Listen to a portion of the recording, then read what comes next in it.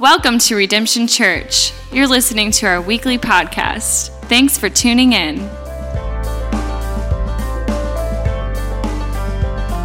Well, hey there. Good morning, guys. Welcome to Redemption. My name is Byron. I get the great privilege to serve here as the lead pastor and church planter. If you are a guest, I want to say welcome. Thank you so much for coming and hanging out with us and spending your Sunday morning with us today. If you got your Bibles, go ahead and turn me to the book of James. That's where we're working at. We're going to continue our series, Bold Words from Jesus, Brother. And today, James is going to have some pretty bold words for us. So I need to pray, make sure everything's going to be all right. And so we'll pray, and then we're going to jump right into the scriptures. Heavenly Father, thank you so much for your son, Jesus, who loves us with a love that is unconditional, not depending upon our works, our efforts, or even the way that we present ourselves to you or for other people, but all because of your son, Jesus, do we have right, reconciling relationships both with you and with others.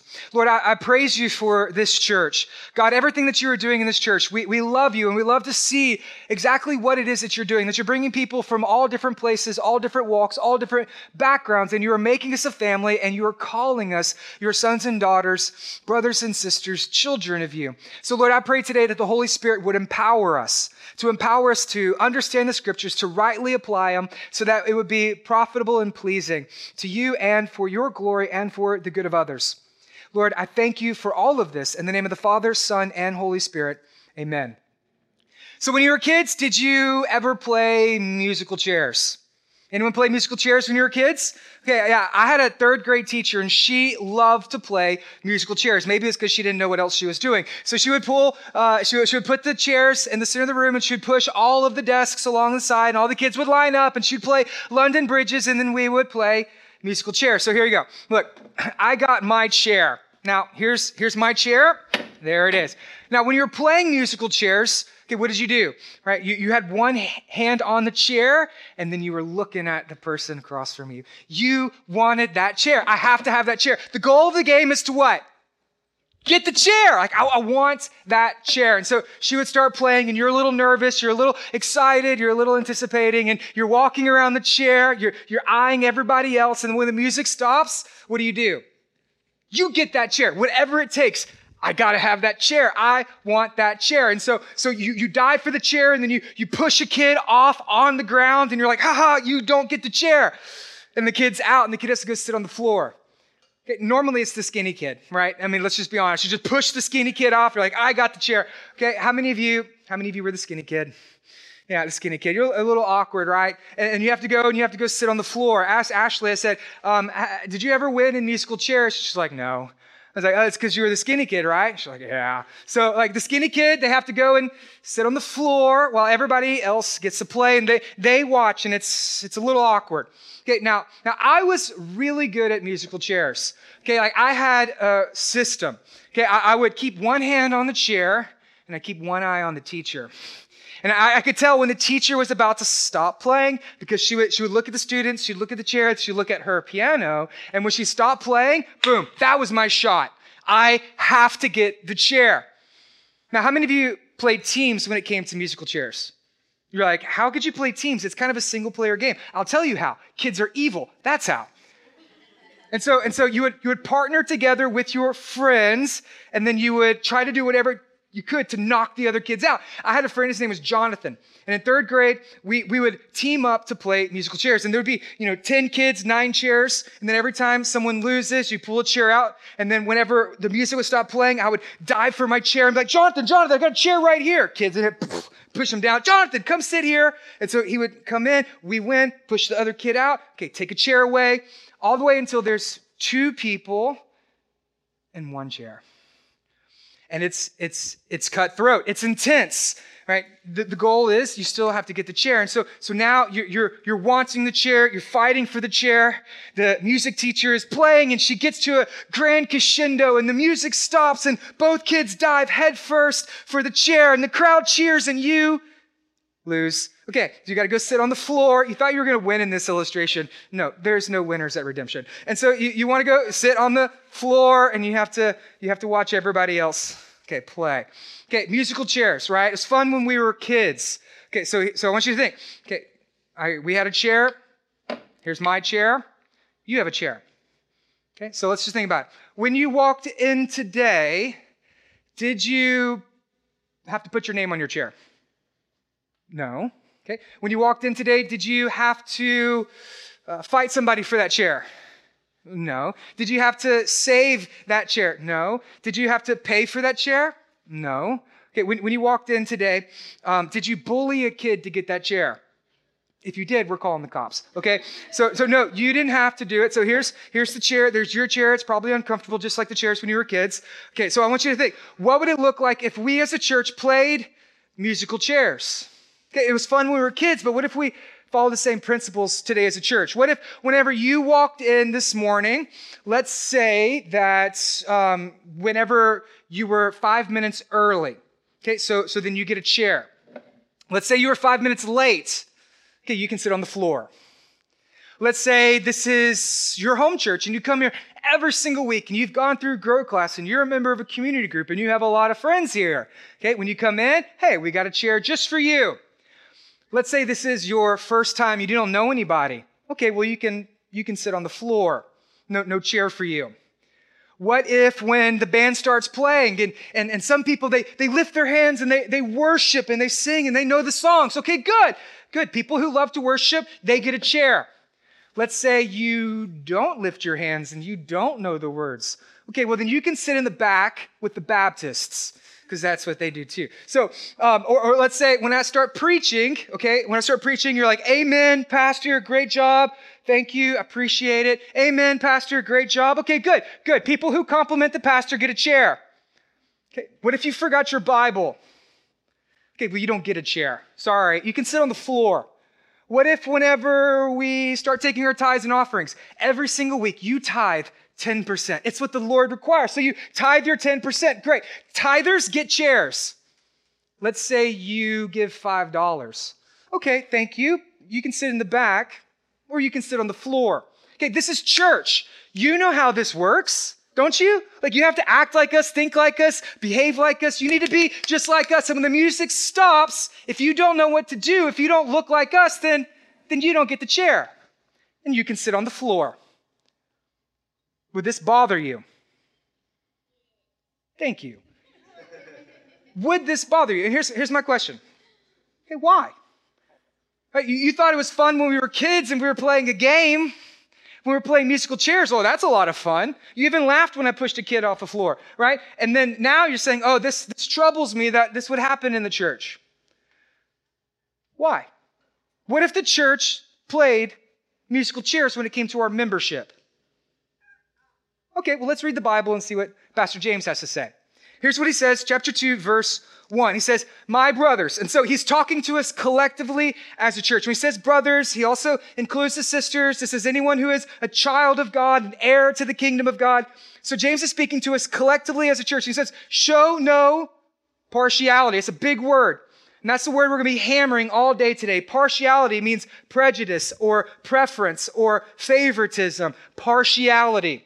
As you hold to the faith in our Lord Jesus Christ. For if a man wearing a gold ring and fine clothing comes into your assembly. So think about this guy. He looks like he just walked out of a page of GQ magazine. Okay, he's sharp.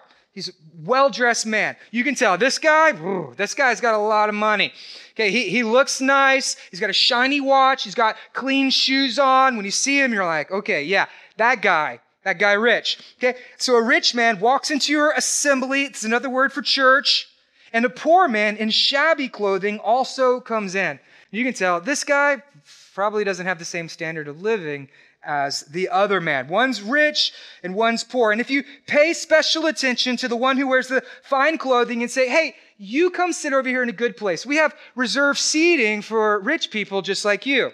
We have special chairs just for you because you are in the chair and we want you to sit here. We like having people like you sit here. You say to the rich man, okay, you sit here, but then you say to the poor man, you stand over there. You stand in the back. No, wait, how about you come and sit down at my feet?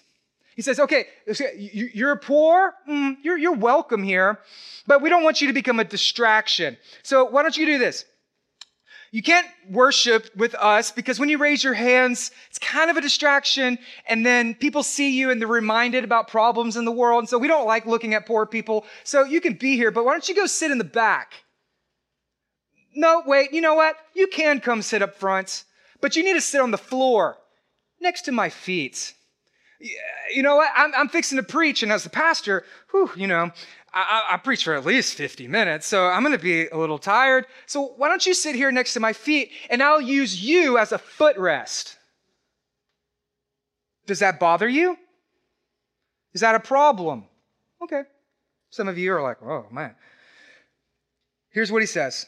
Verse 4. Have you not then made distinctions amongst yourself and become judges with evil thoughts? You say to the rich man that we really like people like you, and we say to the poor man, get out of the way, because we don't have room for people like you. Did you know this?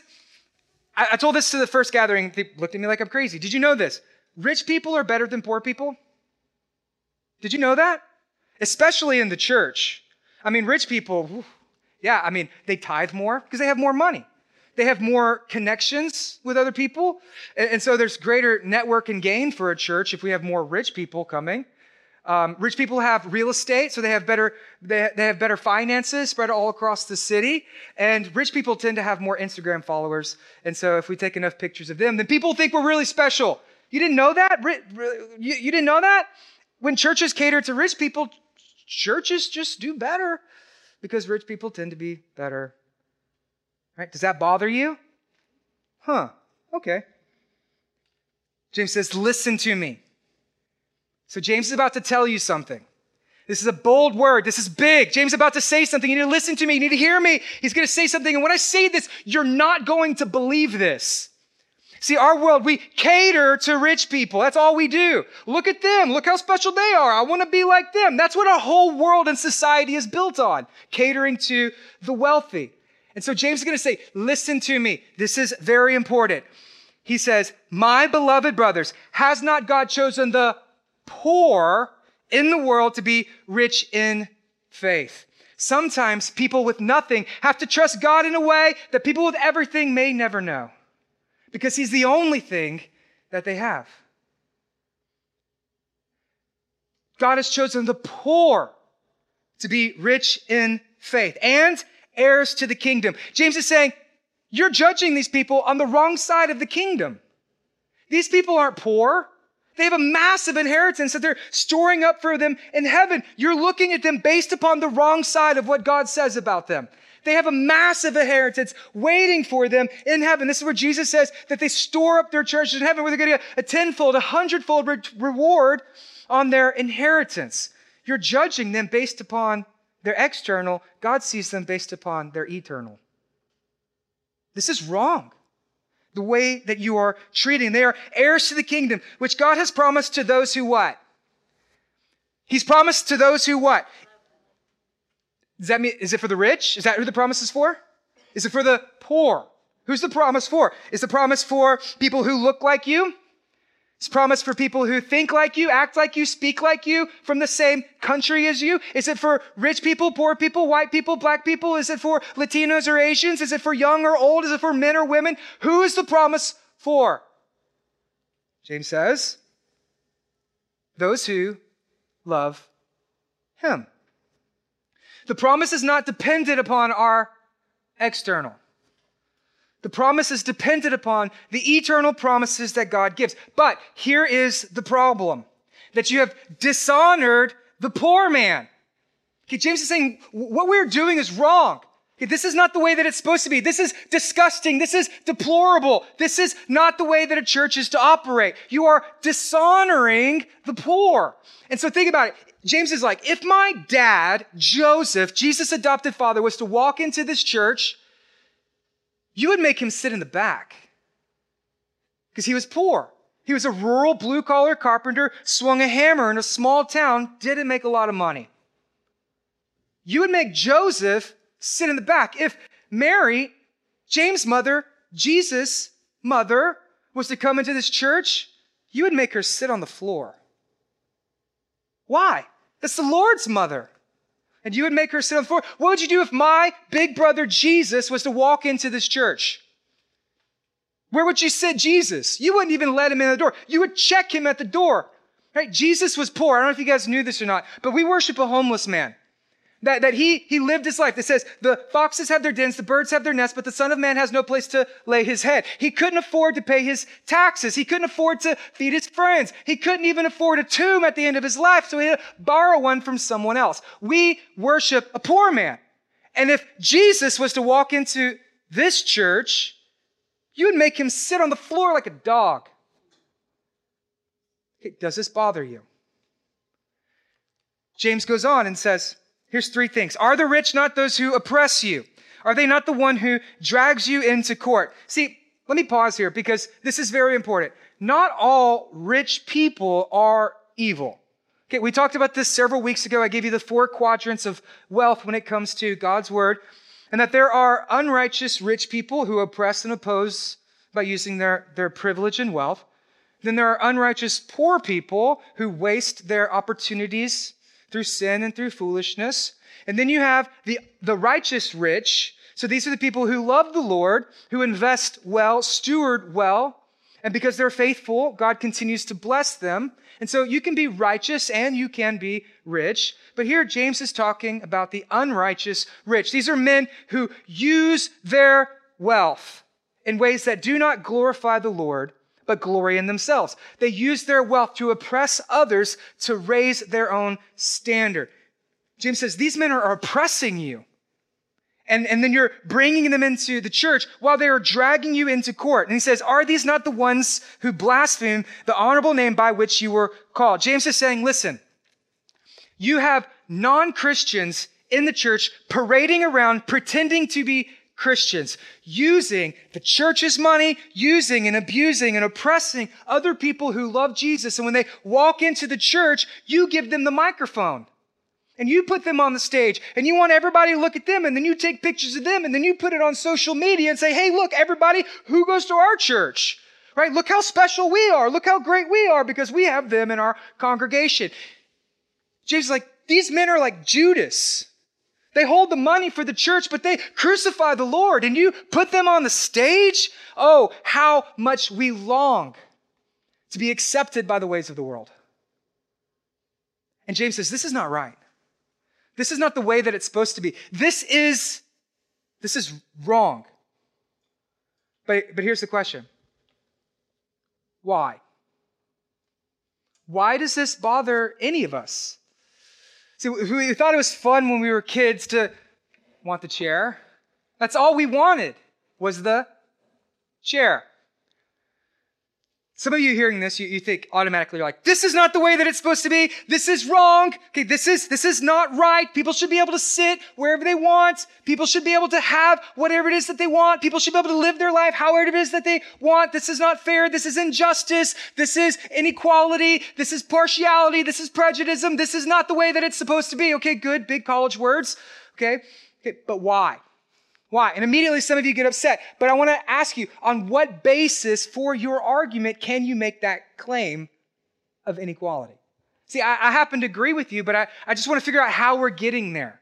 Okay, because if you come here and you're not a Christian, okay, you do not believe in a God, but you subscribe to a purely evolutionary worldview, that there is no God, that we're just cells building a civilization, that everything comes from nothing, and that the strongest of a species survive while the weakest link die off, then you don't have a right to argue for inequality. It just doesn't work that way. Because if you subscribe to a purely evolutionary worldview, again, not how we got here, but how we live currently, then that would say that, you know what? Sometimes the weak, they get eaten by the strong. Sometimes there's winners, sometimes there's losers. Sometimes that's just the way that it happens. And so all of this is just natural selection according to church membership. Some people are just deserving of their chair because they've earned the chair. If you come here and you have more of a postmodern materialist worldview, philosophy, where you say there is no such thing as truth, there is no such thing as right or wrong, people kind of get to just paint with whatever colors they want and they can just live however it is that they appease themselves. And so you hold to a postmodern materialistic worldview that there is no truth. When you see something that you declare as unjust or evil, you're also making a truth claim that there is justice and there is good, nullifying your entire argument. So it cancels each other out. So you can't wave the moral flag, so please sit down and listen to the conscience that God gave you. And if you hear today and you say, all religions teach exactly the same thing, or maybe you come from another religious background, and you would say, this is inequality. I say, that's great. I agree with you, but how are we getting there? See, I know that as Christians, we believe that we don't earn the chair based on what we do, but what Christ has done. That all people are made in the image and likeness of God, that there is equality through our creation, there is equality through our depravity, there is equality in what Jesus saves us for. I get that. I agree with that. But how do you make that claim? Okay, because if you come from another religion, you believe that we earn our chair, that your works declare your righteousness, presenting yourself before God. Okay, say Islam, right? In order for you to be declared righteous in Islam, you have to follow the 7 pillars. 2 of them require significant amounts of wealth. The giving of the alms and making a journey to Mecca. And at the end of your life, if your good deeds outweigh your bad deeds, then maybe their God would allow you to have a chair. If you subscribe to a more Judaism religion, then you have to obey the 613 laws of the Torah, and you have to be good in order to be declared righteous before God by your works being your sacrifice. Okay, so that says you earn your chair. If you say, okay, Eastern religions, okay? So in Eastern religion, you may be very poor indeed, but the way you pay God back is by your enlightenment and then reincarnating and paying God back for your karmic debt. And so if we interfere with the poor man, we're just breaking up his karmic debt retribution payback. That's the reason why 85% of people in India are in extreme poverty, because they're in a caste system called worthless. Okay, every other religion says, you get what you pay for. You buy your seat. You earn your seat. You fight for, you work for, you get the seat. And some people, if they get the seat, it's because they're just better than other people. They're more evolved. They're more enlightened. And those people get the seat. See, this is what separates Christianity from every other major world religion. Every religion says you get what you pay for. Christianity teaches something totally different. Okay, does this bother us? It really should. It should trouble us deeply. Now here's what's happening in James Church. Okay, James Church, they are acting in a way that is more worldly than godly. They begin to act in a way to where they think, okay, this is the way that it's supposed to be. This is the way that we can grow. This is the way we can reach more people. And then they begin to behave and act in a way that is more representative of the world's systems than that of the kingdom. Okay, let me explain how this works. Okay, in this life, there are 2 kingdoms. Okay, there's 2 kingdoms. There's the kingdom of heaven. Now, this is where Jesus rules and reigns with complete authority. He is the King of Kings. He is the Lord of Lords. He judges. He serves. He sends the Holy Spirit to empower his believers. This is the kingdom of God. And then you have the kingdom of the world that lives counterintuitive. The way it acts, the way it works, the way it thinks, the way it believes, the way that it behaves. Counterintuitive to the kingdom of heaven. And these 2 kingdoms in this life are in constant combat, collision, conflict. And right there in the middle of that tension is what is called the church. And that's you and me. That's us here collectively and the people who belong to Jesus. We are the church. And we live in the middle. Okay, so we live as missionaries of heaven's mission in the middle of the world's systems. And so this is why Jesus says in John chapter 17, he says that we would be in the world, but not of the world, that we are to be heaven's ambassadors, heaven's missionaries, a dispatch of the kingdom of God here in the middle of the kingdom of the world. The problem is, though, is that James Church begins to behave in a way that's more worldly than godly. And subsequently, that's the problem that every church ever will face. And they say, if you want to be rich, okay, come here. If you want to be successful, come here. If you want to be powerful, then come here. Act like this, dress like this, pray like this, give this much money, follow these many leaders, and then God will give you whatever it is that you want because you earn your chair. That's wrong.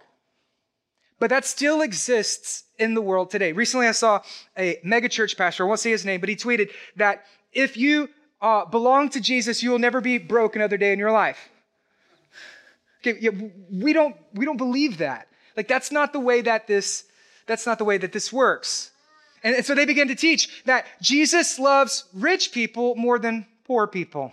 That God loves rich people more than poor people. And that the richer you are, the more God loves you, the more important you are. And if you are poor, well, then you're a problem in our church.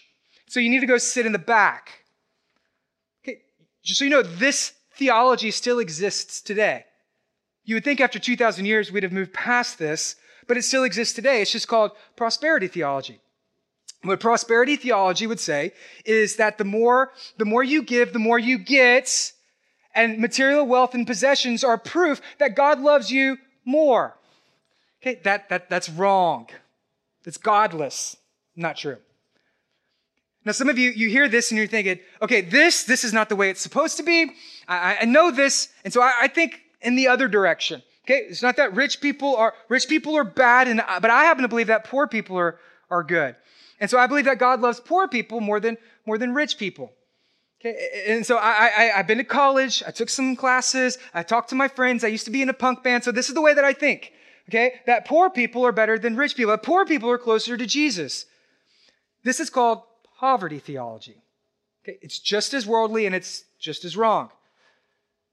Just be honest, several years following Jesus in the beginning, I held to poverty theology. And I've had to repent of that worldly way. Okay, but here's what happens. Some people start to think, okay, well, who is it? Who's good? Who's bad? Who's right? Who's wrong? Okay, is it that the rich people are good and the poor people are bad? Or is it that poor people are good and rich people are bad? Everybody wants to know who gets the chair. Who's right? Who's wrong? Right? Who's the good people? Who's the bad people? And what you'll see, no matter where you turn on the news or on Facebook or what other people say, the common cultural narrative is this: to paint the people who are like you as equals and the people who are unlike you as evil. That's the cultural narrative. And everybody wants to know who's good, who's bad. Who is it? The Bible says everybody's bad. Equality, right? That we are equal in our humanity and we are equal in our depravity. There's only two types of people. There's Jesus and then there's everybody else. And everybody says, who's good? There's two categories, Jesus and then us. Okay, that's equality. And so people want to know who's good, who's bad. Jesus is good and we're all flawed. And so here's what happens. If we don't understand this, who's good? You know, is it the rich that are good? Or is it the poor that are bad? No, wait, we're going to change that. It's the poor that are good, and it's the rich that are bad. See, we never really address the problem. We just keep rearranging the chairs. The problem is partiality. We've never dealt with our partiality. We're just moving people according to our preferences. And sometimes our preferences can become our prejudices. If we don't get this, then we're still playing musical chairs. All the rich people come sit up front. Nope, let's change that. Rich people go sit in the back. All the poor people, you come sit up front. Nope, wait, that's wrong. James says, no, that's not the way it works. We're not going to show preference to anybody. This problem is in the church. This problem is in the world. This problem is in our hearts. And this problem in James Church is primarily over money, wealth, resources, income. But really, this problem is much bigger than that. And so I feel compelled to be able to do this because John Piper did it, and so I feel like I can do it too.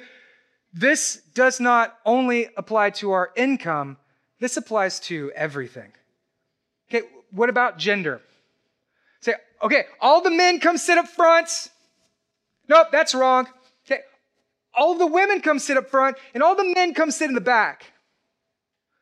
What about age? Okay, all the old people come sit up front. Nope, wait, let's change that. Old people, you go to the back. All the young people, you come sit up front. What about singles? Okay, all the singles come sit up front. Okay, no, wait, let's change that. Married couples up in the front. Singles, you can sit in the back. What about with race? Say, all the white people come sit up front. Nope, that's wrong. Okay, white people go sit in the back. All the people of color, you come sit up front. See how this works? James says, this is not how a church is. This may be how the world thinks, but this is not the way that a church thinks. We've never really addressed the problem. All we've done is rearrange the chairs, and we're still in the same predicament. James says, no, we're not going to show favoritism to people like you. It's where if people come like you and they're like, okay, here's a nice seat for you. Here's attention. Here's, we want you here. Here's respect. Here's love. Here's value. We're going to serve you because you look like us. And then we're going to disregard people who are unlike us. James says, no, if that's the way you think, listen to me. James says, if you think that, you are evil.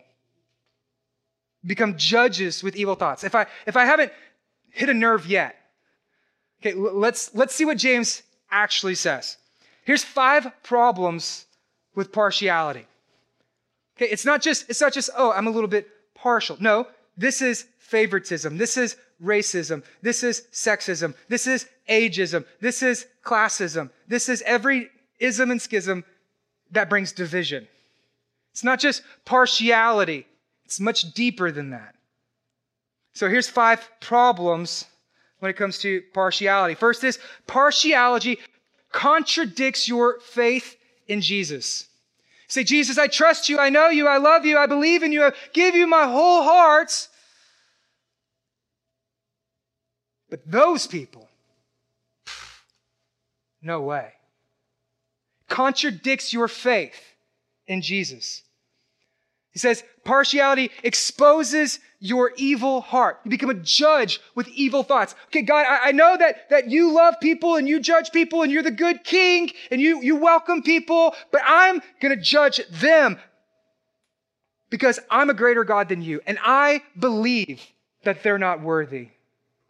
Become judges of your distinctions. He says, partiality opposes God's sovereignty and election. God, I know that you save, not depending on what people do or what they look like, what they act. And I'm so thankful that you saved me, but they don't deserve your love.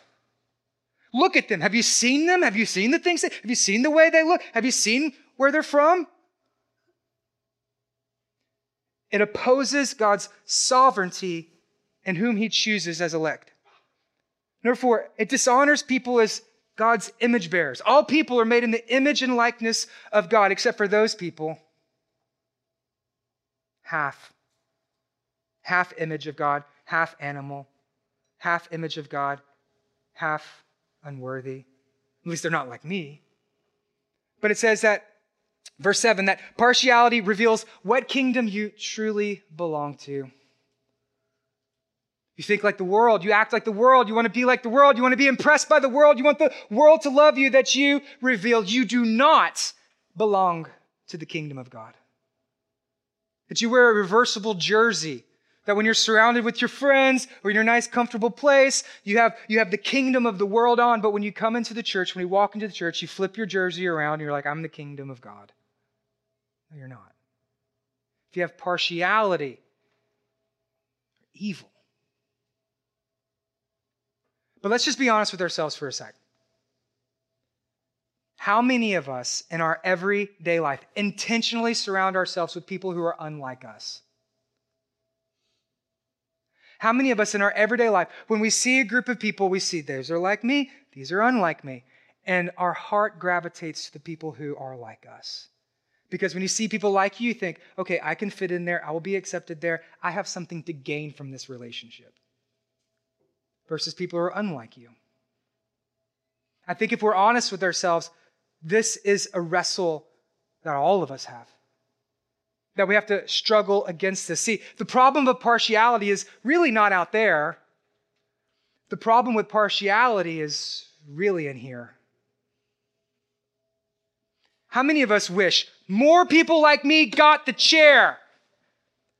How many people wish more white people got the chair? More people of color got the chair. More young people got the chair. More old people got the chair. More singles got the chair. More rich people got the chair. More poor people, more married people, more people like me would get the chair. Because when people like me get the chair, I have something to gain from it. Don't we all? Want the chair? Isn't that the point of the game? Isn't that how this all works? We have to fight for, want for, we got to try to get that chair.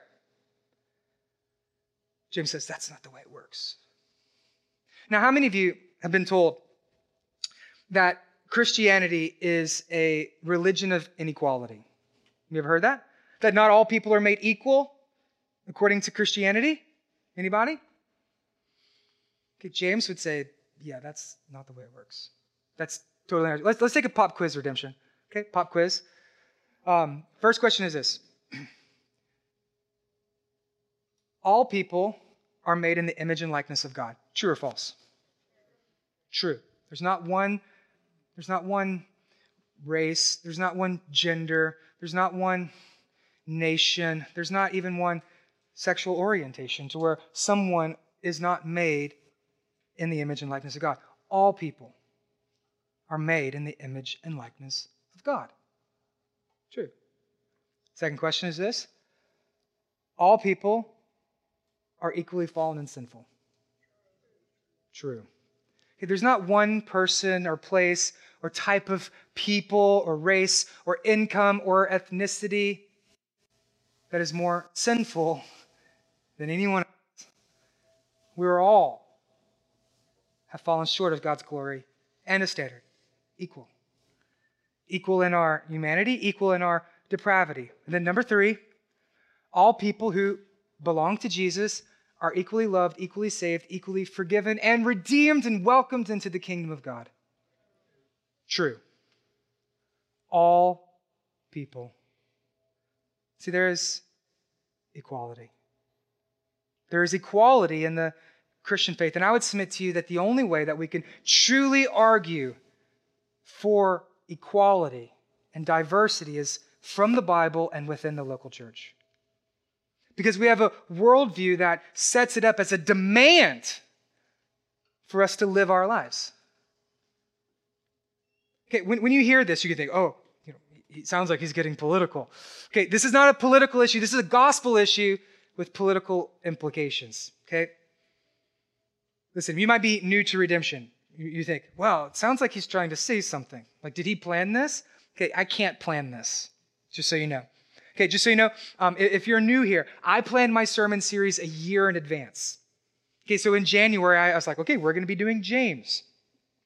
And then in the month of July, I began to pray, and me and my wife, we went to a little vacation. And as I'm on vacation, I believe that the Holy Spirit was like, Byron, you have to preach John 17. I'm like, God, but I have this plan. And he's like, no, listen to me. You have to do this. And so I was like, okay, well, we're just going to push everything back, and we're going to do a vision series called Jesus Loves His Church. And we preached John chapter 17.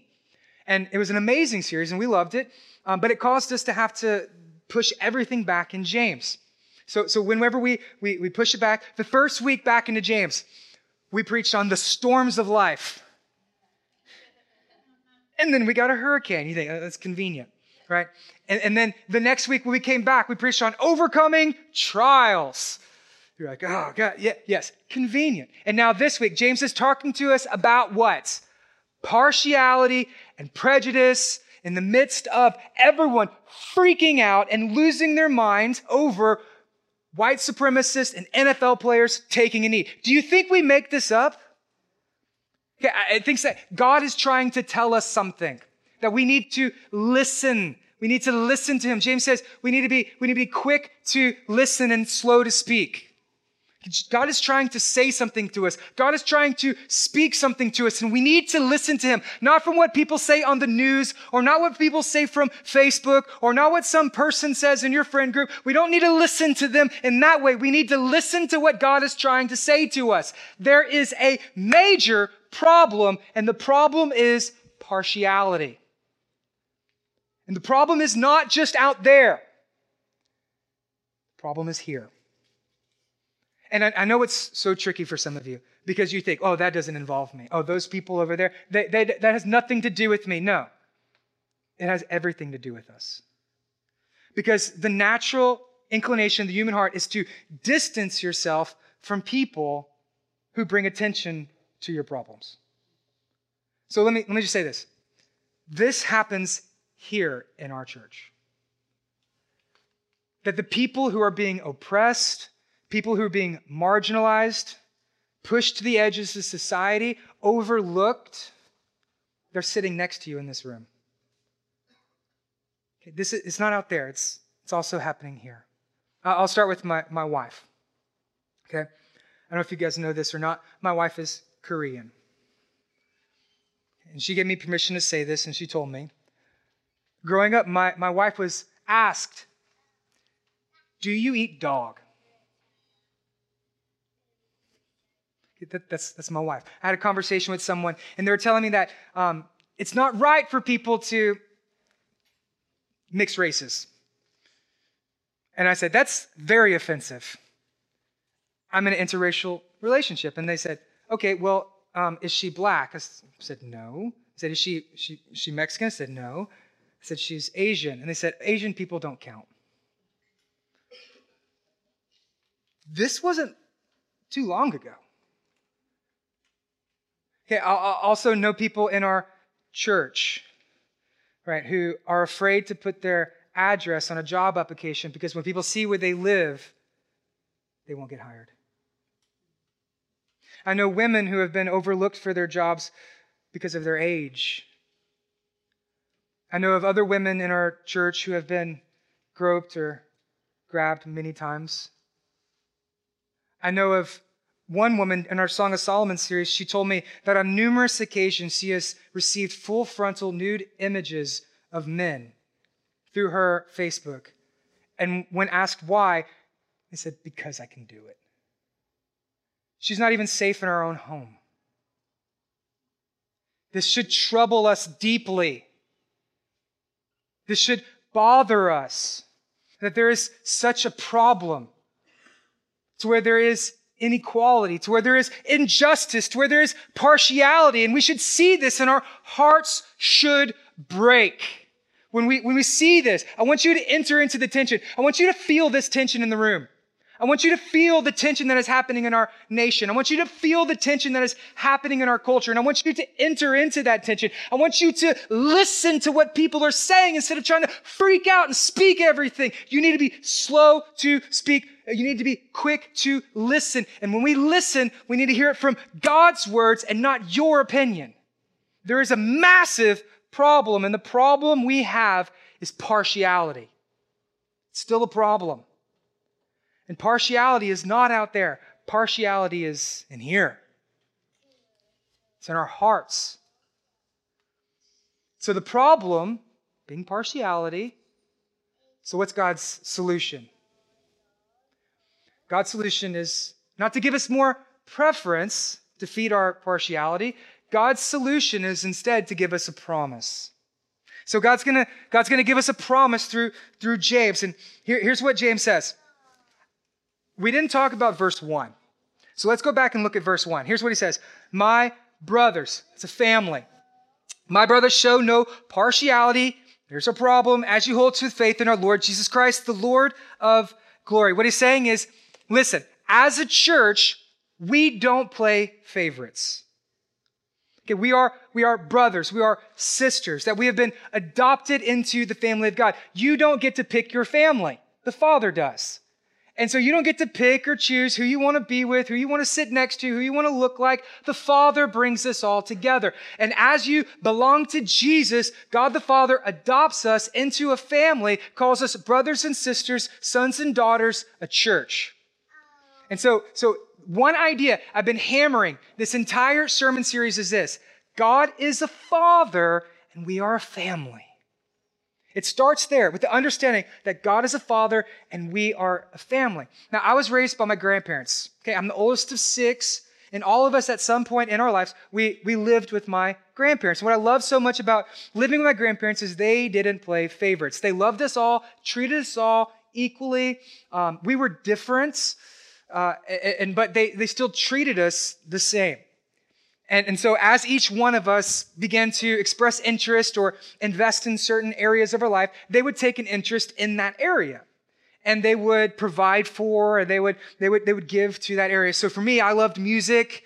And I have a sister, and she liked ballet, and had another brother, he did skateboarding, and then another brother played basketball, brother played video games. But no matter what our interest was, like they would take the same interest in us. Okay, we were different, but they treated us fairly. They treated us the same. Okay, I love that about them. Now, equality doesn't mean that everybody gets the same thing, but that everybody gets the same chance. And so I would be really upset if for Christmas they gave me a palette of makeup and some ballet shoes. I'd be like, no thanks. And my grandfather's like, that's equality. I'm like, that's not very helpful. Okay, equality doesn't mean that everybody gets the same thing. It means that everybody gets the same chance. God is a father, and he loves us like a family in the same way. He takes interest in each one of us as his kids, and he provides for us. And he loves us, and he cares for us, and he gives to us, and he invites us into be this amazing family. What would happen if I go over to my grandparents' house after church today, and he invites all of those kids back over and says, okay, kids, everyone come sit down at my table. Okay, big spread, barbecue, good food, laid out. Show me your bank account.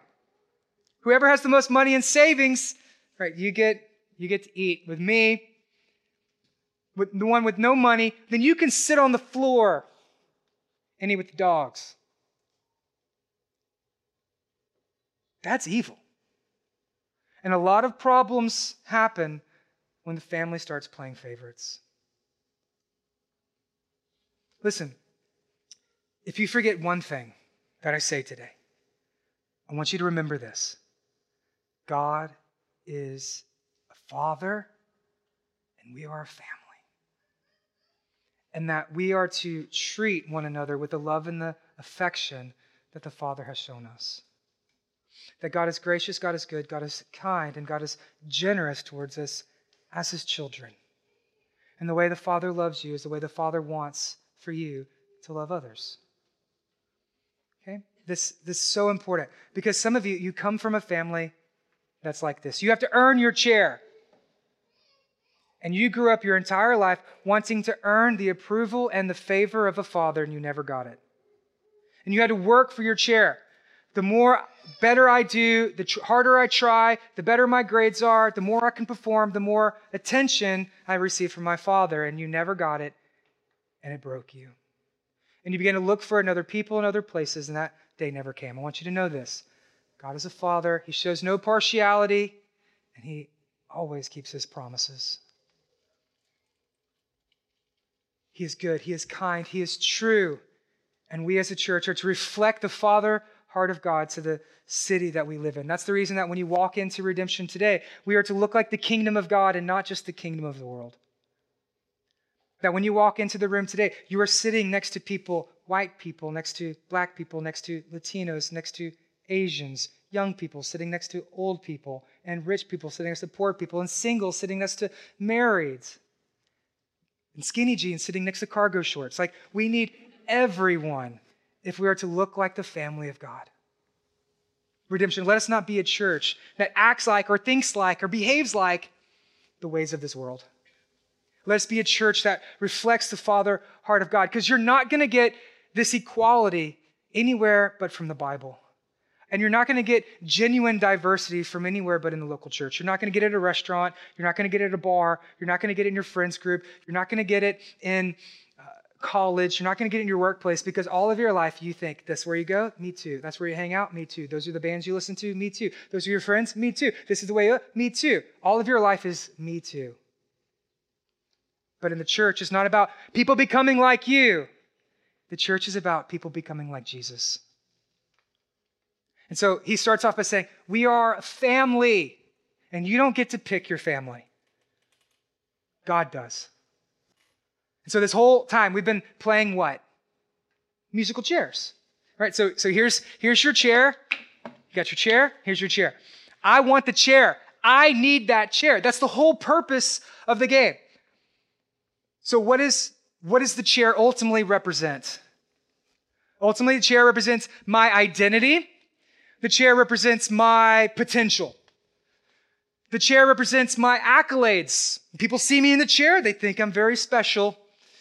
We want the chair. Ultimately, the chair represents our glory.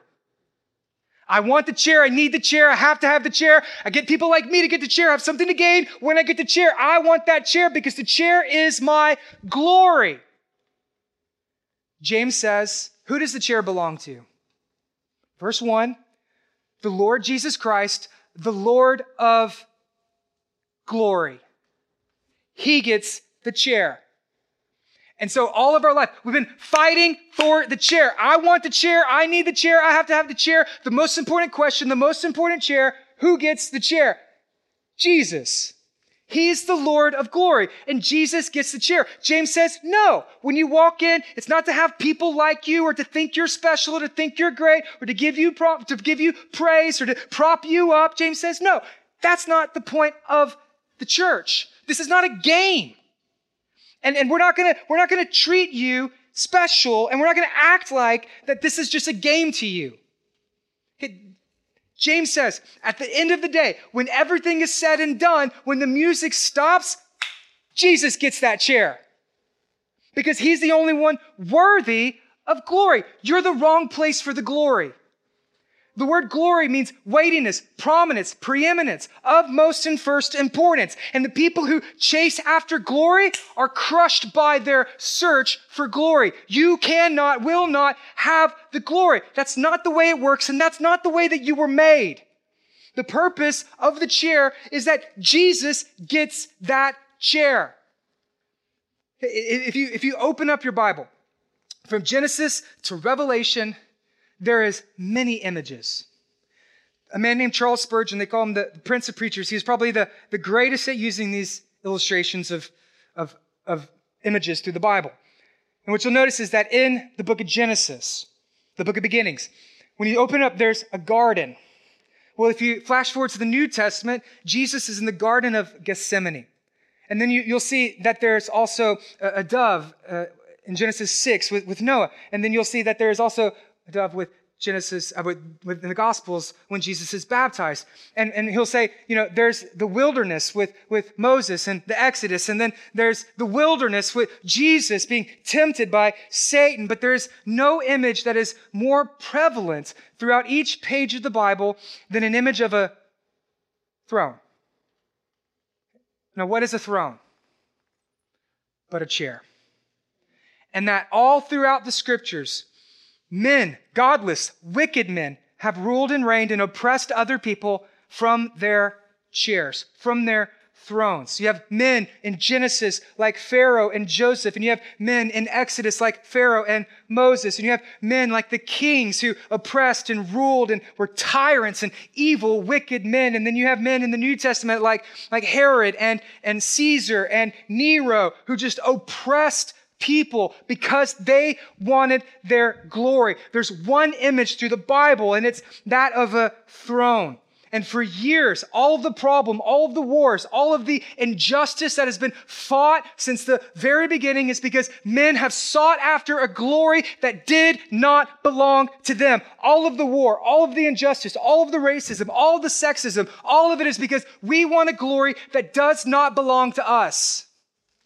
I want my chair. I want more people like me, to think like me, to act like me. I want more glory for me. All I want, all I need, all I hope is that I get that chair. And when you flip to the book of Revelation, the throne, the chair, it appears dozens of times on every single page. You can't read Revelation without seeing a chair. And when the curtains of time are pulled back and you're able to look into the glorious future and all of history is unveiled, at the end of this world, at the end of your life, at the end of the time, when all of the music stops, there's only one chair. There's only one person. There's only one left standing. There is only one person remaining, and that is Jesus Christ. And when we look forward into eternity past, the purpose of this life, the purpose of your life, the purpose of heaven is not that you get a chair or that people look at you and think how special you are and more people like you, more glory for you. The purpose of the Bible, when you read it, is not that you would get a chair, but that when Jesus walks in the room, everybody gets off their chair. And we bow down before him. And we worship him.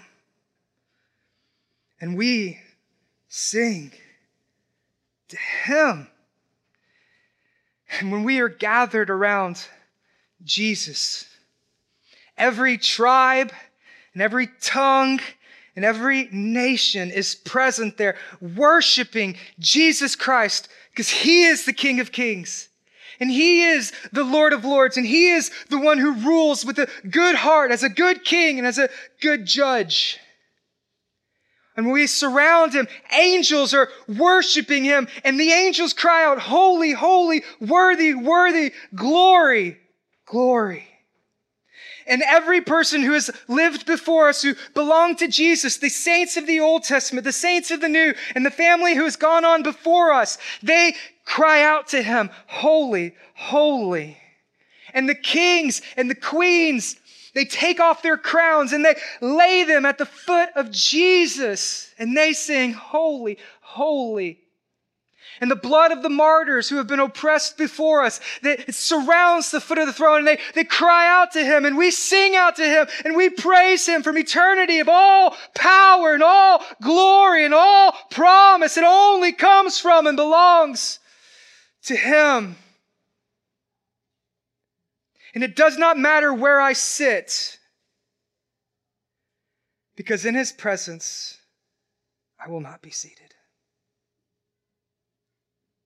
Redemption, the sooner that you learn to give up your chair, is the sooner you will experience the glory of God. And when we see people not as problems, but promises, that God loves, that God serves, that God calls, and God has sent us, the sooner we will begin to understand the promise that he has, that we are brothers and sisters, heirs to the kingdom of God.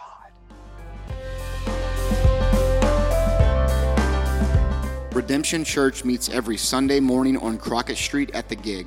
If you would like to know more, you can find us online at www.redemptiontx.com or join us for one of our 2 services at 9:30 or 11:15 a.m. Sunday mornings in downtown Beaumont. Kids are welcome too. We are Redemption, and we would love to meet you.